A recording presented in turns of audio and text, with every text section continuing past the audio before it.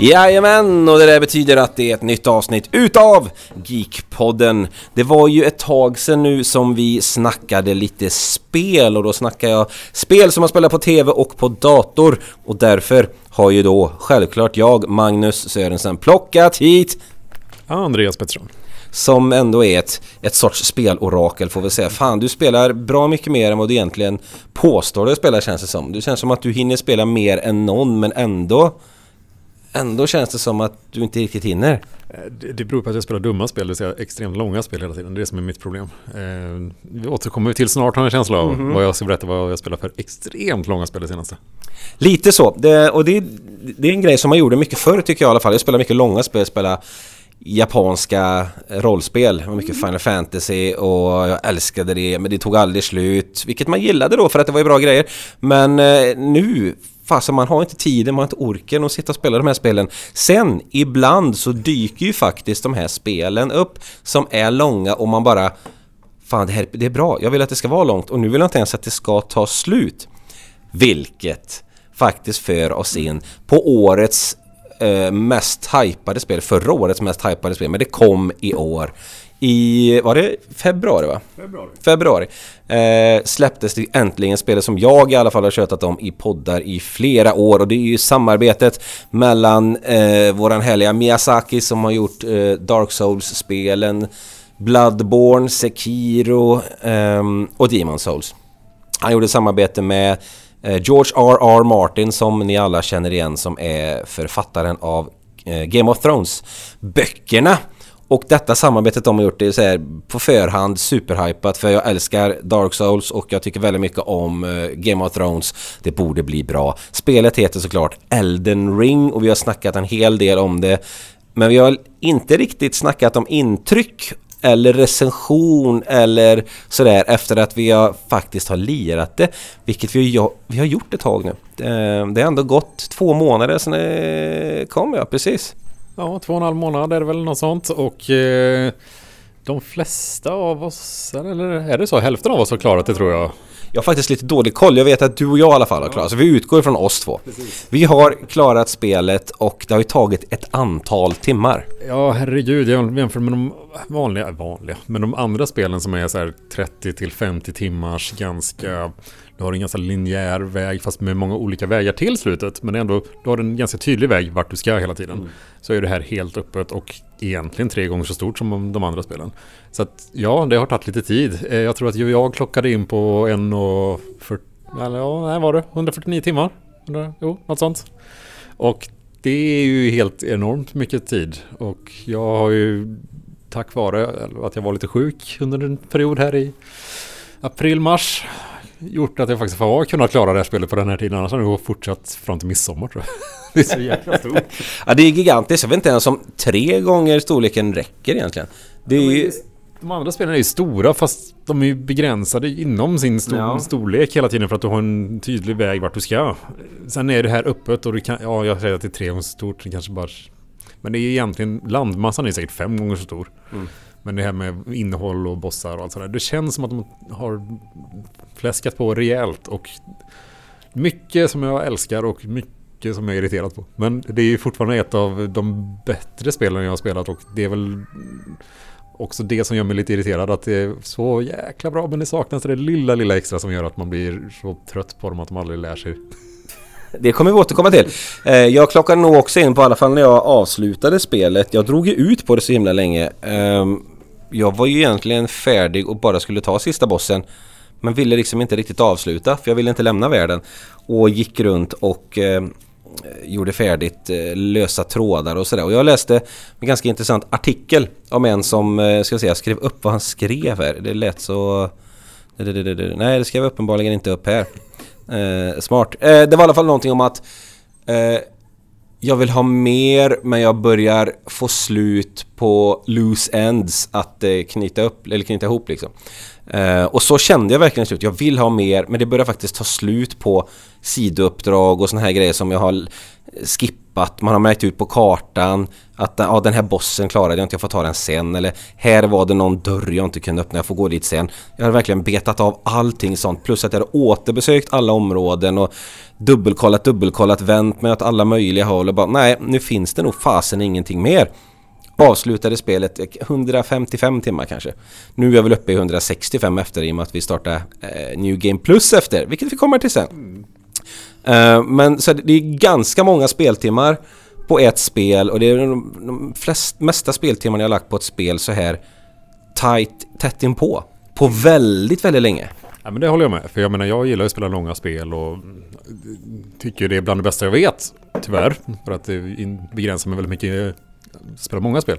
Men här är det nog, precis som du säger, så här långt spel, spelat så intensivt. Det har jag nog inte gjort på bra länge. Alltså jag kan inte komma på när det var så här. Det måste ha varit Witcher sist, och det är ju rätt, Witcher 3 då, och det är rätt länge sedan. Så att även det är ändå, även om jag säger att jag har lite klagomål på det, så är det fortfarande ett grymt betyg att man lägger så extremt många timmar på så här kort tid. Och jag hade ju kul i princip hela tiden. Och det är inte så att jag hade lite kul, utan jag startade New Game Plus, smällde igenom det.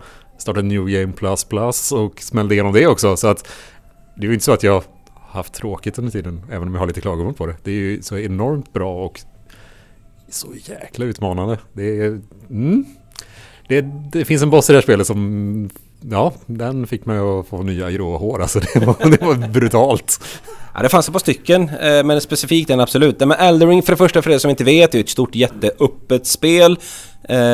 Dark Souls-spelen och Soulsborne kan vi kalla det, så får vi med allting, är ju svåra spel. Det är utmanande spel. De är oftast svårast i början, innan du kommer in i spelet, innan du hittar rätt grejer, innan du hittar din spelstil. Och det finns alltid olika spelstilar att satsa på. I detta finns det ju fler än någonsin, för det finns så mycket items, så mycket sorts vapen, så många Ashes of War som det heter, som är olika olika egenskaper som du kan ge till dina vapen, vilket gör att stridssystemet är gigantiskt. Du kan verkligen skräddarsy så det passar dig perfekt. Sen är det ju väldigt löst vad spelet handlar om för den som inte hänger med, och det är helt förståeligt, för det är alltid så i de här spelen, utan du får verkligen hänga med, läsa på saker, slå ihop väldigt vaga ledtrådar för att fatta saker. De flesta bryr sig säkert inte om det, utan bara köttar igenom.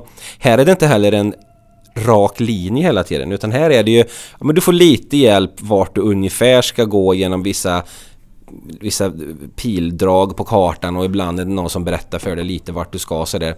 Annars är det ganska löst, och det är det mesta i spelet. Det mesta, säkert 90% är frivilligt. Resten är, det finns väldigt få saker om man egentligen, när man har spelat igenom det, så man förstår att det här är de sakerna du måste göra för att gå framåt i spelet. Och jag har ju verkligen testat det, eftersom jag gjorde varv 2 och 3 supersnabbt. Och det lilla, jag kan säga, jag la väl 149 timmar första varvet, 6 timmar på andra varvet och 3,5 tror jag på tredje varvet. Då förstår du mycket lullull det finns, om man säger så. Och jag skulle vilja säga att om man tar den spikrakaste vägen som jag gjorde då får du bare minimum av det mesta liksom. Det är knappt så att du hinner se spelet, känns som. Det är bara, så det finns så mycket som man kan hitta. Och när man pratar med till exempel Filip då, som jag pratade med igår när han satt och spelade, det är så här, så jag förklara vart han skulle. Det finns en boss som jag tyckte att han skulle ta. Han bara, men vad är det? Jag har aldrig sett det istället ens.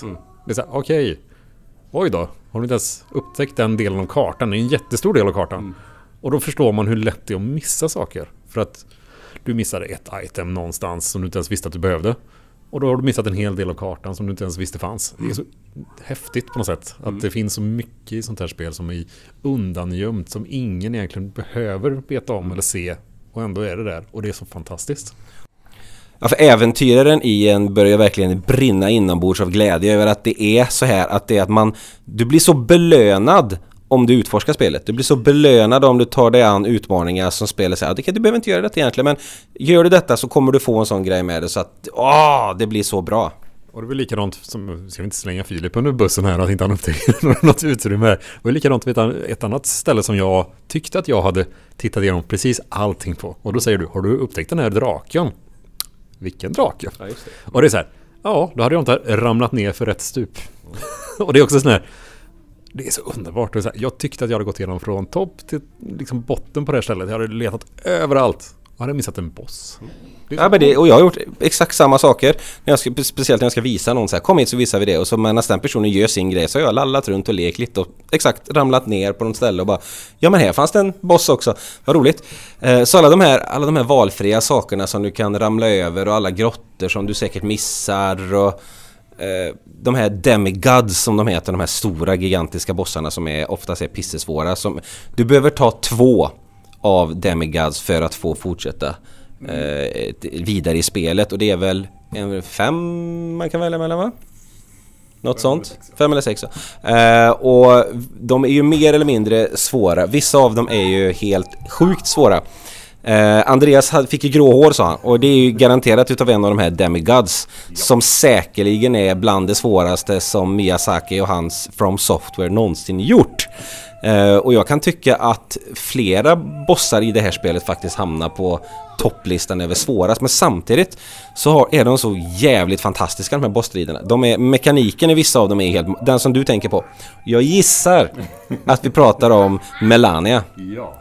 Och hon är ju absolut toksvår. Hon har, vill ni inte veta någonting om spelet så ska ni inte lyssna på det egentligen, men hon har en mekanik som gör att när hon får in träff på dig eller på din kompanjon, vad heter det? Spirit summons, som du kan summona olika spirits som hjälper dig, precis som att det vore en spelare till. Så fort hon får in en träff så får hon tillbaka liv, och hon är tokaggressiv och har sådana attacker som vissa som det går knappt att väja sig för dem. Så får hon in de här så fyller hon på sitt liv igen. Och självklart som alla bossar så är det fler faser än en. När man tror att man har klarat det, då fortsätter det igen och så är det ännu jävligare. Och den här bossen, Andreas? Ja, jag kan säga att den är nog den näst värsta boss de har konstruerat någonsin, och typ slås enbart av slutbossen i Sekiro, och det är högt betyg. Jag har inte kört färdigt Sekiro så jag har tyvärr inte med dem, men jag gissar att någon där var med på listan. Ja, de sista 2 är fruktansvärda i Sekiro, men den sista är det sjukaste jag har varit med om någonsin. Och sagt, det är höga betyg. Och det är så här, visst, bossen är svår och du blir arg, du blir frustrerad. Men du har också hela tiden så här, ja men jag vet vad jag ska göra. Jag lär mig, jag vet vad jag ska göra. Och det är inte så här att man förlorar för att någonting händer som är så här, jaha, det där kan du ju aldrig förutse eller blocka. Utan det är så här, fast man tänker så, just när det händer. Så här, hur ska jag kunna... Och så blir man förbannad och så händer det på gången. Sen bara... Om jag backar och gör så, då kanske jag inte blir träffad. Och så märker man att jag blir bara träffad en gång istället för 19. Och det är så här, okej, det är framsteg. Och så märker man att man lär sig. Sen är... Ja, alltså den är bland det bästa och värsta jag någonsin har spelat som de har gjort. Och det är fantastiskt på ett sätt. Och man blir äldre väldigt snabbt, kan jag säga. Men det är ju det som är det fantastiska, som sagt, att man kan skippa dem, men om man gör dem så är det en fruktansvärd tillfredsställelse. Och man får roliga saker. Jag springer runt med hennes armor nu och är extra frän, tycker jag. Han är väldigt frän. Hennes katana är grym också. Hennes katana, ja precis, jag har inte kört med det. Jag spelade igenom spelet som någon sorts paladin som slog hyfsat med mina liar och använde mycket incantations. Och incantations är ju en sorts magi som oftast handlar om eld, åska och ännu mer eld och death och såna här grejer. Medan den vanliga andra magin som bara heter sorceries heter den väl, satsar jag med på det här klassiska kristallliknande och meteorit och stjärnor och tjo, ja precis. Och båda är intressanta, men och det finns sjukt mycket av det. Det finns så mycket så att jag har inte ens testat en tredjedel av det. Inte ens testat säkert 10% av dem. Det finns hur mycket som helst, så man kan skräddarsy även det väldigt mycket. Precis, och jag gjorde ju tvärtom. Jag använde knappt någon magi, utan jag körde istället som en vandrande fästning, som jag var stor rustning, stort svärd, stor sköld, så jag kunde ju knappt röra mig. Men det är en annan version som jag brukar köra just Dark Souls-spelen, att jag brukar vara tung. Men när de väl träffar mig brukar de inte göra så mycket skada. Så att det är min grej. Jag är ju väldigt immobil. Jag kan ju knappt rulla, knappt röra mig. Och min stamina tar slut så fort jag nickar åt någonting. Men det är alltid den första grejen jag gör i alla de här Dark Souls-spelen. Alltid en stor riddare, eller men hyfsat stor riddare som ändå är sköld, svärd. Och ett större svärd ska det vara. Och ett litet mindre svärd för att vara snabb ibland. Det är min grej. Det är det första man gör. Och sen på andra varvet eller tredje eller fjärde eller vad det nu blir så testar man något nytt. Och den här gången tror jag det blir dexterity och katanas och grejer. Och lite magi såklart, för det måste man ju testa. Så jag har ju peppat upp mig till ett fjärde varv nu tydligen. Så att, men det får bli något i jul. Men det säger ganska mycket om ett spel om man spelar varv efter varv och ändå ser fram emot nästa varv. För det har jag gjort hela tiden, sett fram emot nästa varv. Så jag kan späcka om min gubbe och göra någonting annat. Även har jag inte gjort om den så där jättemycket. För jag testade lite mer åt sorcery-hållet, men blev ändå mer att jag kör som jag gjorde förr fast jag byter vapen. Och gör om lite sådär. Byter rustning, ja, den jag fick i slutet. Man får mycket i slutet som man gärna vill använda. Man får behålla allting som man har samlat på sig. Nästan allting i alla fall när man kör om de här varven. Så de blir ju lite annorlunda. Det blir ju lättare även om fienderna blir svårare. Och du får mer runes, så är ju det lättare i och med att du är mycket starkare när du startar om spelet. Så jag kan säga att jag upptäckte ju efter x antal timmar, och x är ett ganska hög siffra som ska in där, att jag kunde använda mina incantations, alltså min magi från hästryggen. Jag hade ju haft det här sealet som man använder för att kasta sina trollformer i fel hand, för jag har haft den hand jag alltid haft i alla Dark Souls-spel. I detta spelet så tyckte de ju uppenbarligen att nej, när du rider ska du fan hålla med den här handen så att den handen är fri. Och så jag har trott att den aldrig gick. Så det tog mig nästan inte halva spelet, men jag hade kommit i alla fall till ett stor brytpunkt i spelet när jag märkte att vad trevligt, jag kan använda mig av det också. Så det var också lite sådär. Och Andreas, det måste vi nämna.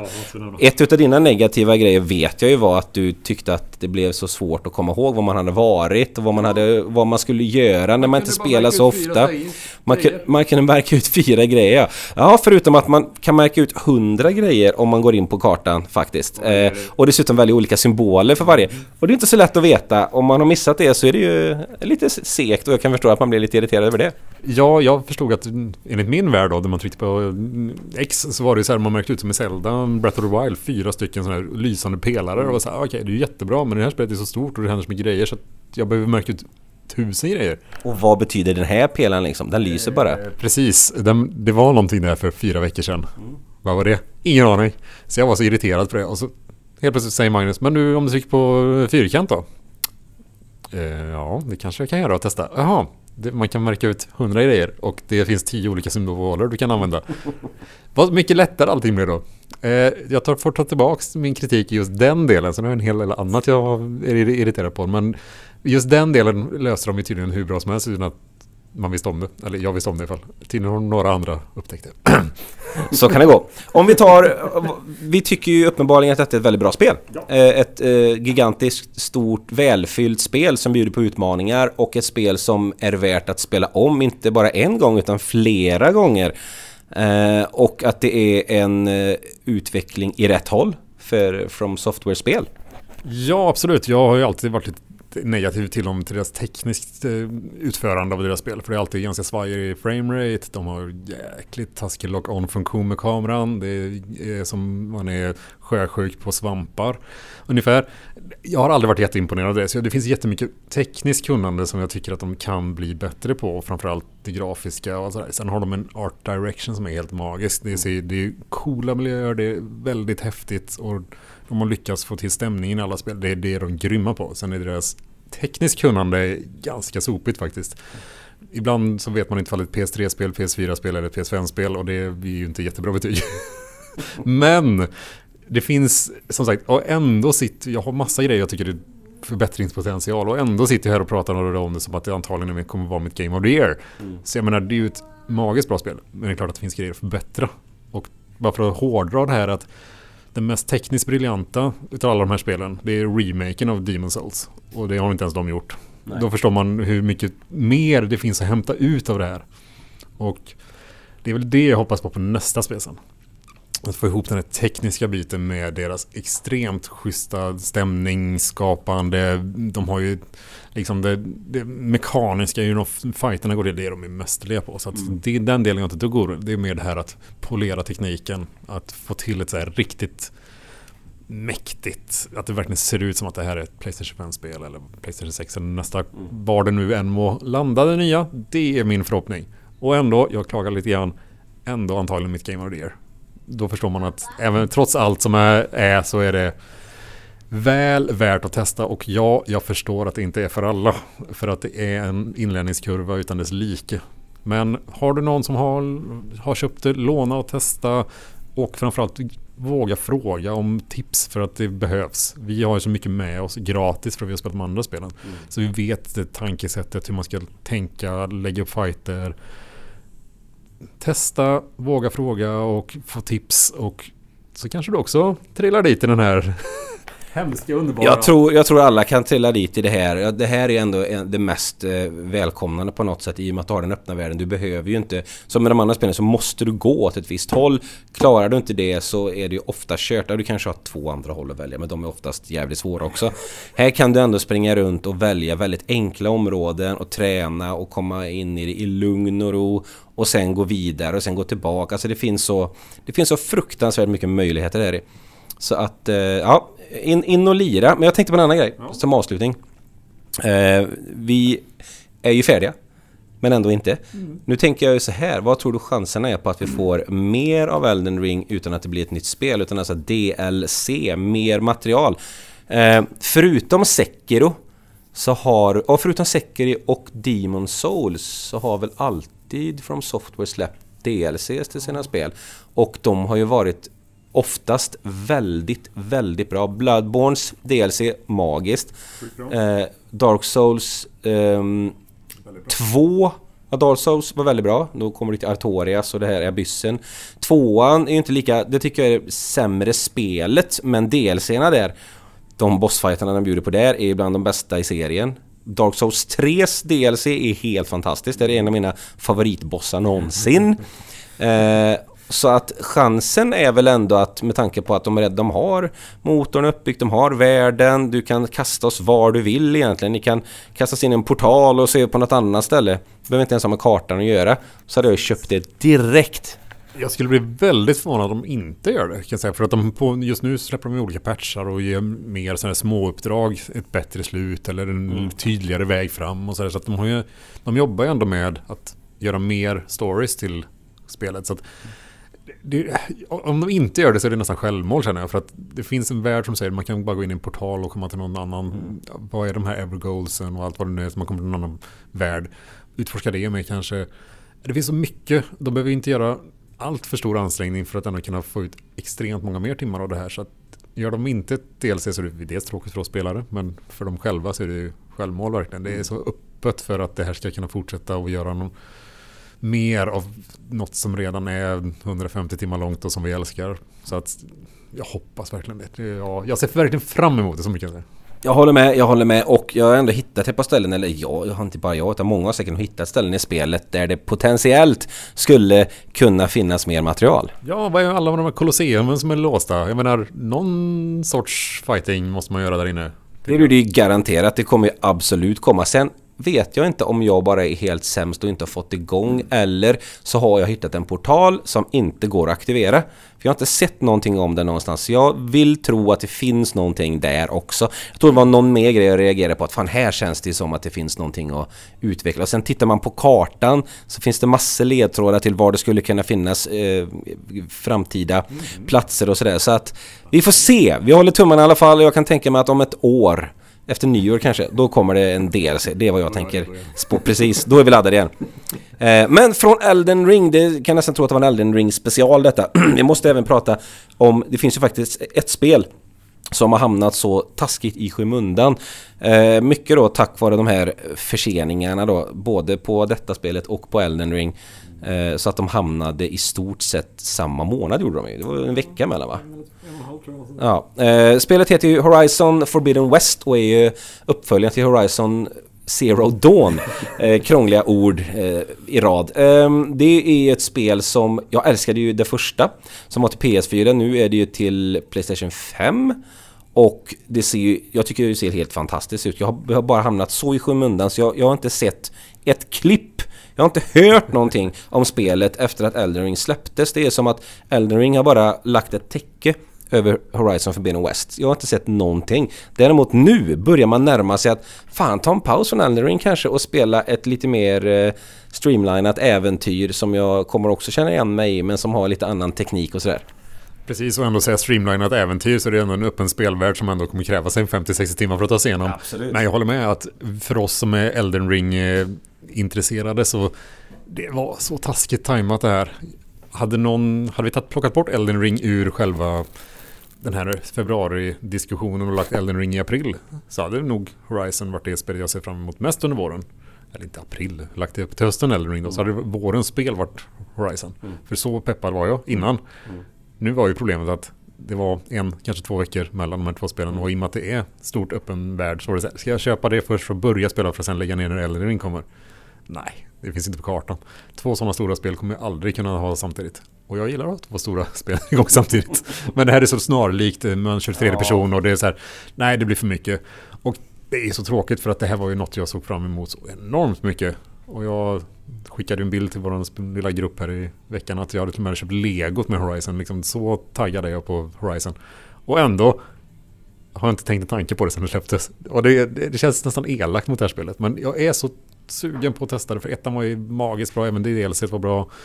Och nu har de fått ytterligare lite tid på sig att polera det här som jag kanske saknade lite grann, att sidouppdragen inte var så spännande och allt det här. Så det ska bli väldigt kul att testa, och det lilla jag har hört, precis som du, jag har inte hört jättemycket, har ju ändå varit positivt.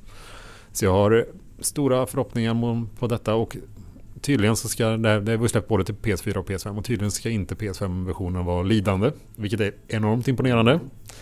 Bra jobbat Guerrilla Games, så att mer sånt. Ja, men jag håller med. Jag är gött peppad på detta och hoppas att detta får en liten uppsving sen, så folk, när ni är färdiga med Elden Ring, alla ni som lirar det, hoppa in på Horizon Forbidden West. Det finns ingenting som får mig, ingen känsla som säger att detta skulle vara ett dåligt spel någonstans. Det känns jätteintressant. Så att jag ska ut och skjuta robotdinosaurier med mina pilbågar. Så är det helt enkelt. Och i spelens värld så vet vi nu om att det blir inget E3 i år. Det är någonting som vi är lite vana med. Det blir ju inte ens en digital version, utan många har ju dessutom hoppat av varje år för att göra sina egna saker. Så att E3, jag vet inte, börjar det spela ut sin roll, eller har det spelat ut sin roll? Svår fråga. Jag tycker både och faktiskt. Att dels så, eftersom de flesta kör sina egna, så är det lite. Men samtidigt är det ändå ganska gött när man får det här samlade taget. Att men den här första veckan i juni, eller andra veckan, eller vad det nu brukar vara nu för tiden. Man är ju fokuserad själv på att nu kommer det jävligt mycket information. Ikväll så tar jag igen allting som har presenterats. Då sitter jag och tittar på allt detta istället för att det nu dyker upp någon grej då och då. Ja. Nu har det kommit 3 nya trailers, och sen tar det några veckor, och sen nu har det kommit en trailer. Precis, förut var det så här, under den här veckan så kommer allt, eller inte allt, men det mesta som du behöver veta under det kommande året kommer släppas på en veckas tid. Nu är det så här, nu är det utspritt på 3 månader istället. Sure, det är kul att ha lite roligt att se fram emot hela tiden så sätt, men det var ändå skönt att den här veckan betar vi av allt. Och den delen saknar jag. Men själva E3 i sig vet jag inte om det egentligen har spelat ut sin roll, för att all information släpps på så många olika sätt nu för tiden, så att, och vi har även fått nya kanaler då som har startats tack vare att E3 har varit uppehåll nu under pandemiåren.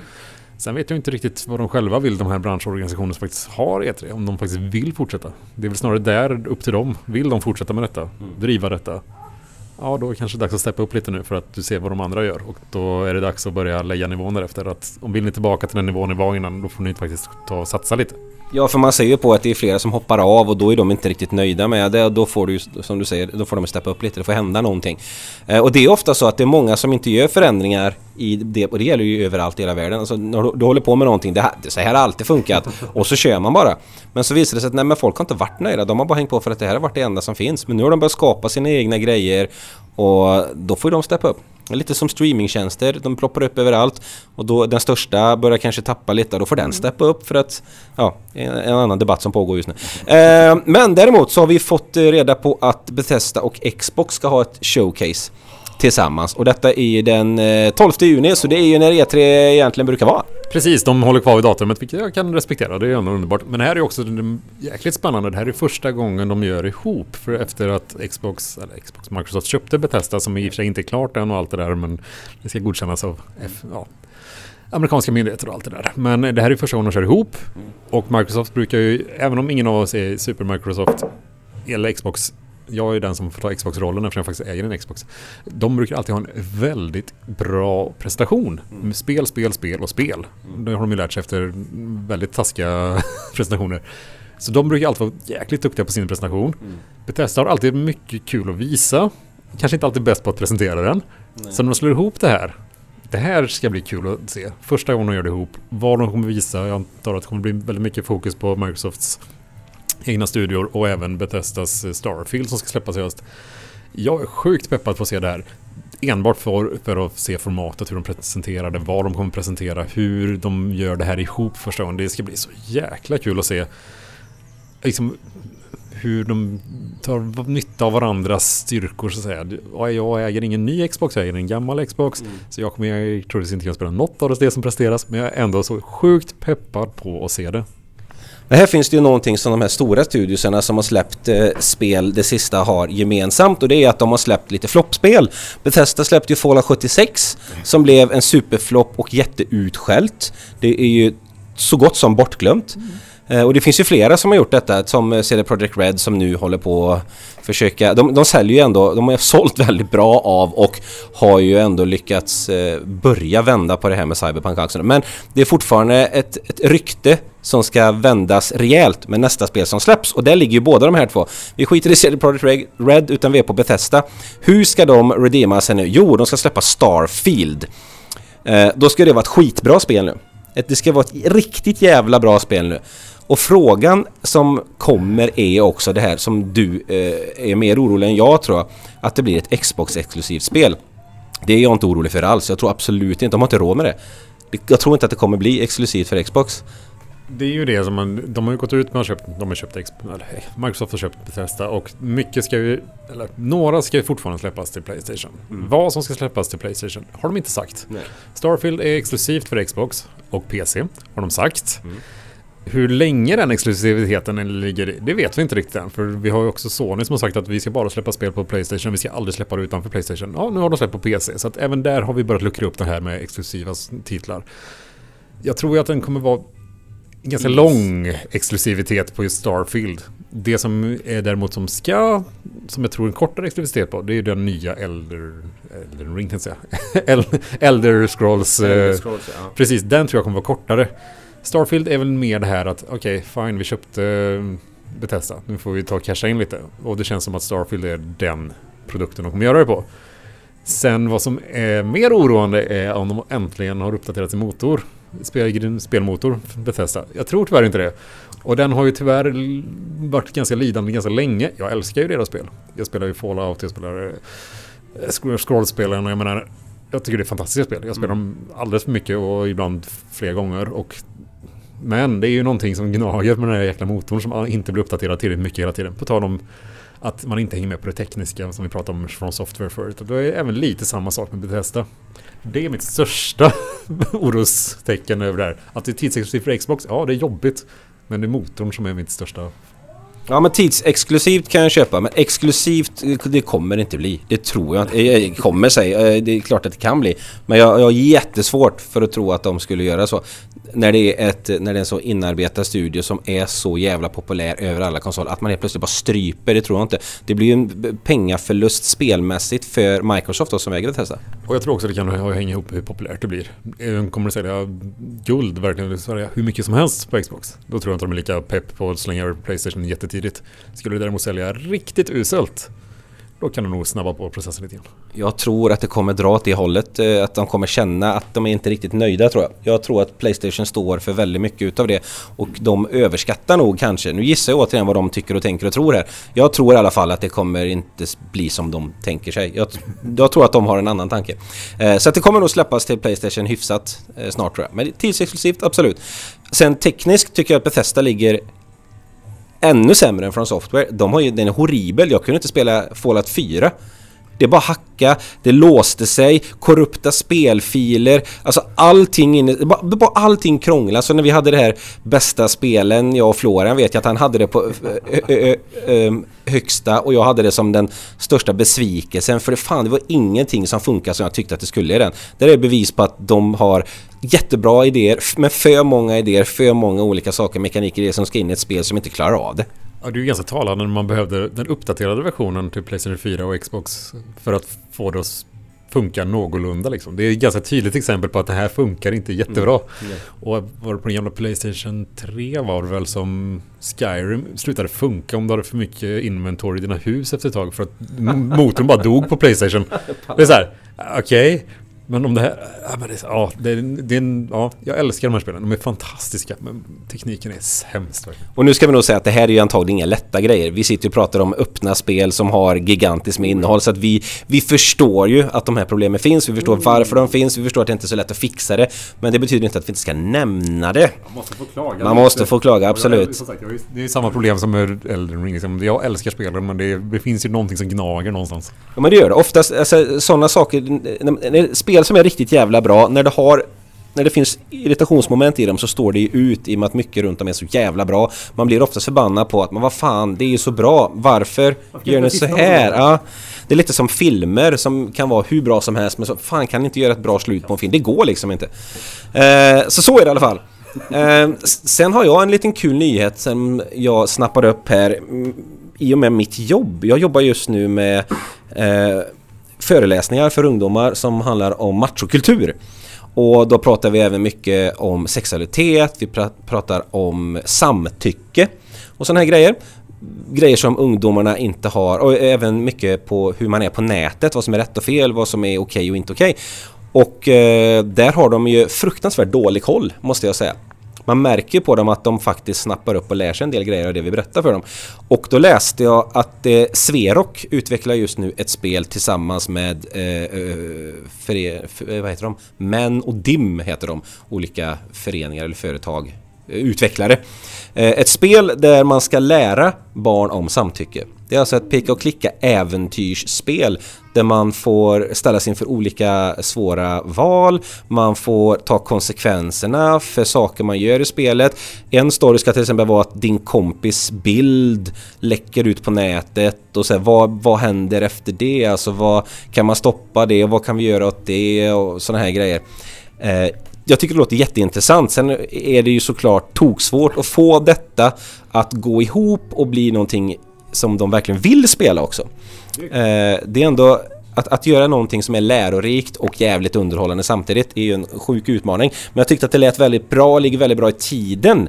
Så att detta är någonting som jag tänker följa. Och framförallt att nå ut på ett annat sätt. För jag menar, du har det vanliga, ni ute och föreläser om det, man kan läsa om det, man kan sitta i skolan och få det berättat för sig.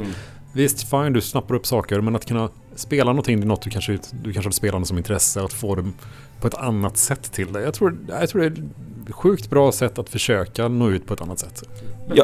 Ja, de finns i alla fall tillgängliga i den sortens medier då. Frågan är bara vad ska få ungdomarna att ladda ner och starta upp det här spelet. Förhoppningsvis är det ett bra spel också i grunden. Det är där alltid landar men återigen, kul att de tänker nytt för att det kanske behövs ett lite nytänk för att nå hela vägen för vissa. Och det är, varför inte testa, se vad som händer. Det är sjukt bra. Bra initiativ. Absolut, och för er som inte har någon aning vad det är för sorts spel detta skulle kunna vara. Om ni tänker lite nyare spel som Disco Elysium eller 90-talets peka och klicka, Day of the Tentacle, vad heter de? Monkey Island, alltså den sortens peka och klicka, så ska det vara. Och det tänder jag ju på direkt. Det är ju asintressant. För det första, Disco Elysium har jag inte spelat än. Det ligger på min ständiga önskelista att det här måste jag skaffa. Jag har ju faktiskt köpt det. Men sen är det här man ska ha tid att starta upp det också. Men det är också den har legat där på 1,5 år nu på den listan. Jag måste spela det här någon gång snart. Men det kommer lite emellan. Men det är också det här. Ta konsekvenser av dina ibland bra val och ibland korkade val. Och leva med det under hela spelets gång. Det är roliga och intressanta spel med en underbar story och knasiga karaktärer. Det kan inte bli bättre. Och det är såklart inte bara spel vi ska prata om, vi måste nämna lite om film, för det har ju hänt lite där också. Nu i veckan, eller om det var förra veckan, så gick ju Doctor Strange Multiverse of Madness upp på bio, där i Marvels senaste, som ska vara en tokknasig med lite skräckinfluenser, som är en fortsättning på något sätt kan man väl säga av den senaste Spider-Man-filmen och tv-serien WandaVision. Har du sett filmen? Nej, inte än. Jag är jättesugen på att se den. Men den har ju också det här problematiska att den ligger mellan, som du säger, en tokhyllad Spider-Man som ändå vinner och nosar på det här. Du bör också se WandaVision som jag tyckte var väldigt bra. Sen har du det här att du har i pipen så ligger det ganska stora saker som Thor och Guardians som i princip kan göra vad tusan de vill med sin grej. Så du har, de ligger mellan två helt olika världar. Du ska dels spinna vidare på det. Det ska du knyta ihop lite grann, men ändå ska du lämna väldigt mycket öppet inför nästa del av den här fasen, om vi ska kalla det. Väldigt spänd på att se hur det ska gå ihop. Sen gillar jag ju Doctor Strange, både första filmen och i hans karaktär i Avengers-filmen och så här, så att och Spider-Man främst tycker jag. Och Spider-Man är också väldigt bra. Så att, jag menar, jag ser fram emot det jättemycket. Sen ska det bli intressant att se Sam Raimi är tillbaka i Marvel i en ny tappning. Ja, skräcken kan han ju, så det kan jag tänka mig att han kan få in ganska gött här. Precis, och han är hyfsat bra på humorn också. Så att jag menar, det finns mycket som talar för att det kan bli väldigt bra. Sen är det också problemet att du bör ha så jäkla mycket bakgrundskunskap för att förstå någonting av den här filmen. Så att du kanske tappar lite där, men väldigt nyfiken på att se hur de får ihop det och framförallt vad de lämnar efter den här filmen. För det är väl snarare det som är det mest intressanta. Vad ger den här filmen för bestående intryck i resten av fasen som ska fortsätta med rätt galna galaktiska saker istället. Så ja, mycket intressant. Jag tror ju att Guardians 3:an och Thor Love and Thunder kommer vara helt oberoende av det här faktiskt. Jag gissar det. Jag tror att den här filmen bara kommer sparka upp massa nya dörrar för vad vi kommer få se framöver och skita i de filmerna. Vi kommer ju säkerligen dyka upp helt nya sorts karaktärer från andra Marvel-delar som vi inte haft med. Nu ska de presentera. De har ju chans nu när de öppnar Multiverse. Du kan de slänga in jävla massa saker. Precis, och för mig som när vi pratar om den stora galaktiska grejen så är ju The Marvels kommer ju efter sen. Den ser jag ju fram emot jättemycket med Captain Marvel och ja, den nya Captain Marvel. Ja, det finns mycket Miss Marvel och som ska vara med där så att, och där är ju också en liten throwback till WandaVision. Även kommer fortsätta i den. Frågan är om man får någon. Ja, precis, Monica Rambeau. Och då är det ju, kommer det vara med i den här Multiverse, Doctor Strange. Ingen som vet än så länge, för vi har inte sett den, men det ska bli som sagt väldigt kul att se vad de öppnar för dörrar, stänger för dörrar. Ja, vi får se vad som dyker upp i den här Multiverse. Ja, det ska bli väldigt kul. Snart har vi i alla fall sett den, för jag tänker inte vänta jättelänge på den. Inte så länge som jag gjorde på Spider-Man. Det var helt katastrofalt hur länge jag väntade på den. Men såg den till slut. Ja, faktiskt jag såg den och jag var jävligt nöjd att jag fick se den på bio. För jag tyckte att den var jävligt bra. Så att, och där är ju en film som balanserar väldigt mycket saker i sig och ändå får det funka tycker jag. Och lyckas, helt otroligt. Det har dykt upp lite andra nya grejer. Vi har fått en teaser på Avatar 2, Andreas. Har du väntat på den? Ja, lite så. Jag kan tänka mig att de flesta tänker så. För har vi egentligen... Bryr vi oss om Avatar fortfarande? Nej, kanske inte efter hur... Vi kanske inte har väntat på att få reda på vad hände sen i den här storyn. Däremot så tror jag väl att efter så här lång tid, det enda som skulle kunna vara intressant är att Cameron har ju inte jobbat på detta för skojs skull så här länge. Han är ju en perfektionist, han vill alltid beröra på något sätt. Så jag får nästan se det som en ny start. Jag menar, kom första filmen 2009 någonting va? Ja. Det är ett tag sedan. Ja. Så det här känns som ändå så, okej, nu börjar de från noll nästan. Ja, men lite så. Men han kommer ju nog inte bara antingen starta om eller bara fortsätta på storyn. Det är någonting tekniskt helt bananasäkert här. Det är ju därför han håller på så länge. Han är ju sån. Precis, och det nystart är ju för mig mentalt. Alltså jag brinner ju inte för att veta vad som hände från slutet av ettan, utan mer så här, det här blir en nystart för mig. Det var så jag tänkte att det här börjar om på nytt och nu ska man släppa, är det 3 eller 4 han ska släppa nu? Ja, jag fan tappat. Det är galet. Det känns som att det kommer nytt hela tiden. Ja. Han har en plan tydligen och vi får väl se. Jag tror ingenting. Jag hoppas på att det är hyggligt och att det är underhållande. En underhållande biofilm är väl det vi hoppas att vi kan få när den nu i december kommer. Och titeln är The Way of Water. Så vi får väl se hur det går där. En annan trailer som har dykt upp som faktiskt lockade mig bra mycket mer är filmen Weird. The Al Yankovic Story tror jag den heter. Med Daniel Radcliffe som de flesta väl känner igen som Harry Potter. Han har gjort många bra roller faktiskt efter det. Men nu ska han spela Weird Al Yankovic i en film om Weird Al Yankovic. Dessutom tror jag väl på något sätt. Han är väl också med och producerar den tror jag. Och jag visste inte ens om att detta var på gång. Jag älskar ju Weird Al Yankovic. Jag har alltid gjort. Tycker han är så jävla cool. Han kör sin grej och han gör den bäst i världen. Nu är det en film om honom och Daniel Radcliffe spelar huvudrollen. Weird Al Yankovic är en satir, en cover. Han gör sina egna komiska versioner av kända låtar. Han gör även jättemycket egna låtar som är faktiskt jävligt bra. Han är ju känd för att han kör mycket med sitt dragspel och medleys och det är bananas, det är knasigt. Han driver med allt och alla. Michael Jacksons Bad blev fat. Ja, det bara fortsätter. My Bologna istället för My Sharona. Nu blir det en film och det är Radcliffe i huvudrollen. Har du sett trailern? Jag har sett trailern. Jag hade ingen aning om att jag ens ville se den här filmen. Jag hade ingen aning om att den skulle komma. Men efter att ha sett trailern är jag extremt peppad. Det såg så sjukt galet ut. Och av någon konstig anledning så känns Daniel Radcliffe som klippt och skuren för den här rollen. Jag vet inte varför, men det bara passar så bra. När man hör det innan jag såg det så blir jag så här, va? Vad fan ska Harry Potter spela Weird Al Yankovic? Men som du säger, när man ser det, ja, jag ser den. Jag ser på något sätt. Jag går in i att, man fan, det där är ju lilla Weird Al. Precis, ja, hade någon sagt det till mig innan eftersom jag inte hade någon aning att den skulle finnas den här filmen så hade jag bara, nej, det blir ju inget bra. Varför ska han vara med där? Och sen ser man den bara så här, ja, det är så. Det är så det ska vara. Och jag är, ja, från att inte ens veta om filmen till att bli sjukt peppad, det är bra betyg. Bra trailer. Bra trailer och en film som vi absolut ser fram emot. Kul att båda gör det. Jag tänker att vi ska avsluta faktiskt med en grej som släpps på Blu-ray nu äntligen. En film som jag inte har sett, som gick upp på bio i februari var det väl. Och det var rockbandet Foo Fighters som gjorde en film som heter Studio 666.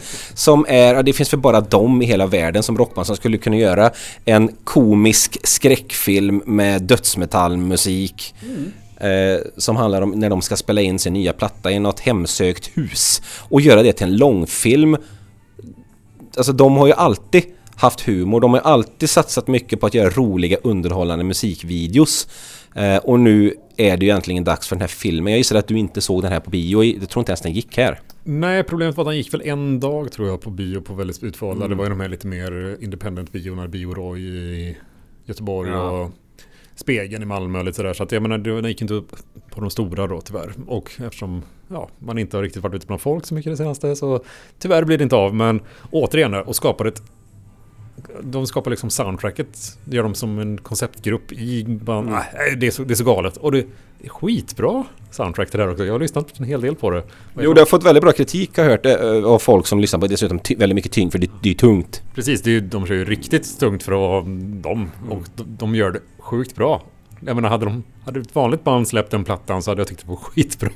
Så att jag menar, att göra det som ett sidoprojekt för ett sidoprojekt som en film, nej, det är så galet bra så det finns inte. Och sen, de är ju väldigt kända för sina komiska videor och det kan ju bli pannkaka såklart. Det kan det ju såklart. Men jag kommer ju se det i vilket fall och jag kommer troligtvis älska det ändå. Så att. För fansen så är detta guld. Alltså jag kan fatta att detta inte är en succé världen över där random folk går och tittar på den här, utan det är väl deras fans. De har tack och lov ganska mycket fans, så att jag tror att de ändå kommer undan med detta och de har säkert haft jävligt kul. Tyvärr är detta också det sista som trummisen Taylor Hawkins är med och spelar in med det här gänget. Han gick ju bort här i samband med det. Var det i februari också tror jag? Eller om det var början på mars. Ja. Gick ju tragiskt bort när de var ute på turné och det är ju sjukt tråkigt. Foo Fighters är ändå en av våra favoritband någonsin, så som alltså, en av de bästa livebanden som finns. Ja, men jag är så lycklig att jag hann se dem så många gånger ändå som jag ändå hann göra.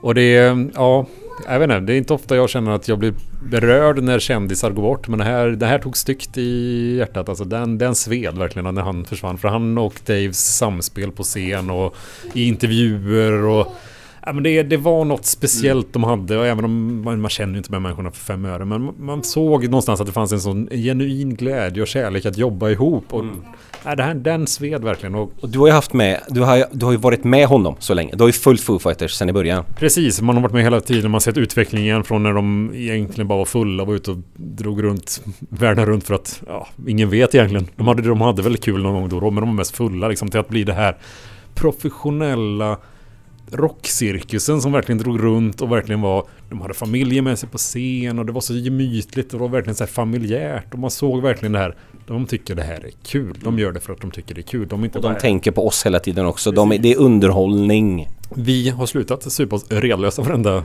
spelning för att vi ska leverera till vår publik. Att de gick över till den delen när man såg det skiftet, det var så häftigt att se. Och man ser att de har så roligt ihop och de skämtar med varandra. De har olika bits som de kör varje... men det är så här, den sved verkligen när man fick den nyheten på en lördag morgon och vaknade upp och kände en så här enorm tomhet och bara, jaha. Ja, nej, det var riktigt rövigt som du säger. Det är väldigt sällan man blir berörd så när någon går bort så. Vi ska faktiskt avsluta med att kolla vad Elliot, 3 år gammal, vilket är ditt favoritspel? Ratchet och Clank. Är det något mer spel du gillar att spela? Overwatch. Är det något mer spel? Svampbob, det har du spelat en gång. Ja, vi vet i alla fall att Ratchet och Clank och Overwatch gillar Elliot, 3 år gammal. Du har börjat spela ett nytt spel hemma nu. Ett Zelda-spel som du spelar på Switchen. Vad tycker du om det? Han satte på mig ett par solglasögon här. Han har varit med i bakgrunden och röjt loss här. Han är en gamer av hög rang. Han har börjat spela Breath of the Wild hemma nu också.